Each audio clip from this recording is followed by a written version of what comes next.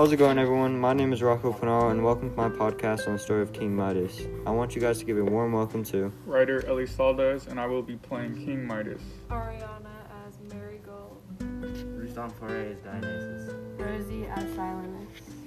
Okay, Midas, why did you choose to make everything you touch turn to gold? The simple answer is I was being very greedy. I wanted everything I touched to turn to gold, so that way I could be the richest man in the world and get all of my wishes.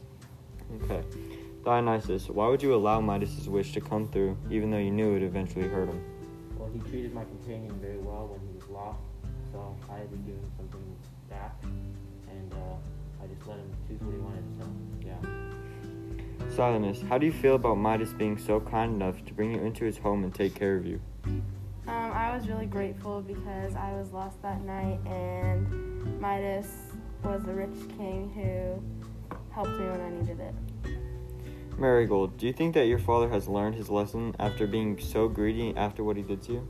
Yes, I think him seeing me not as a person made him kind of rethink what he's asking for and realize how much I meant to him. A main message throughout this story is to be careful for what you wish for. I want all of you guys to elaborate on why this theme is so important.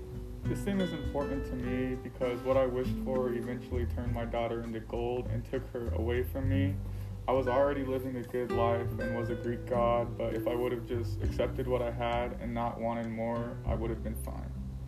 This is an important theme because if Midas wouldn't have wished for more gold and been greedy, then he wouldn't have learned his lesson, and now he knows that he just has to be happy with what he has and not ask for more. I think that this theme is important because it teaches us to be grateful for what we have right now, and it's very relatable to life right now because we're in a pandemic, so yeah.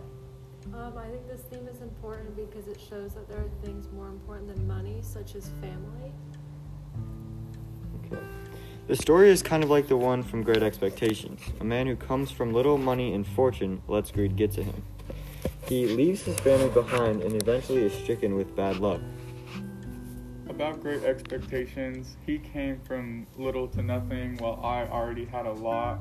This just shows you that greed doesn't only strike one person.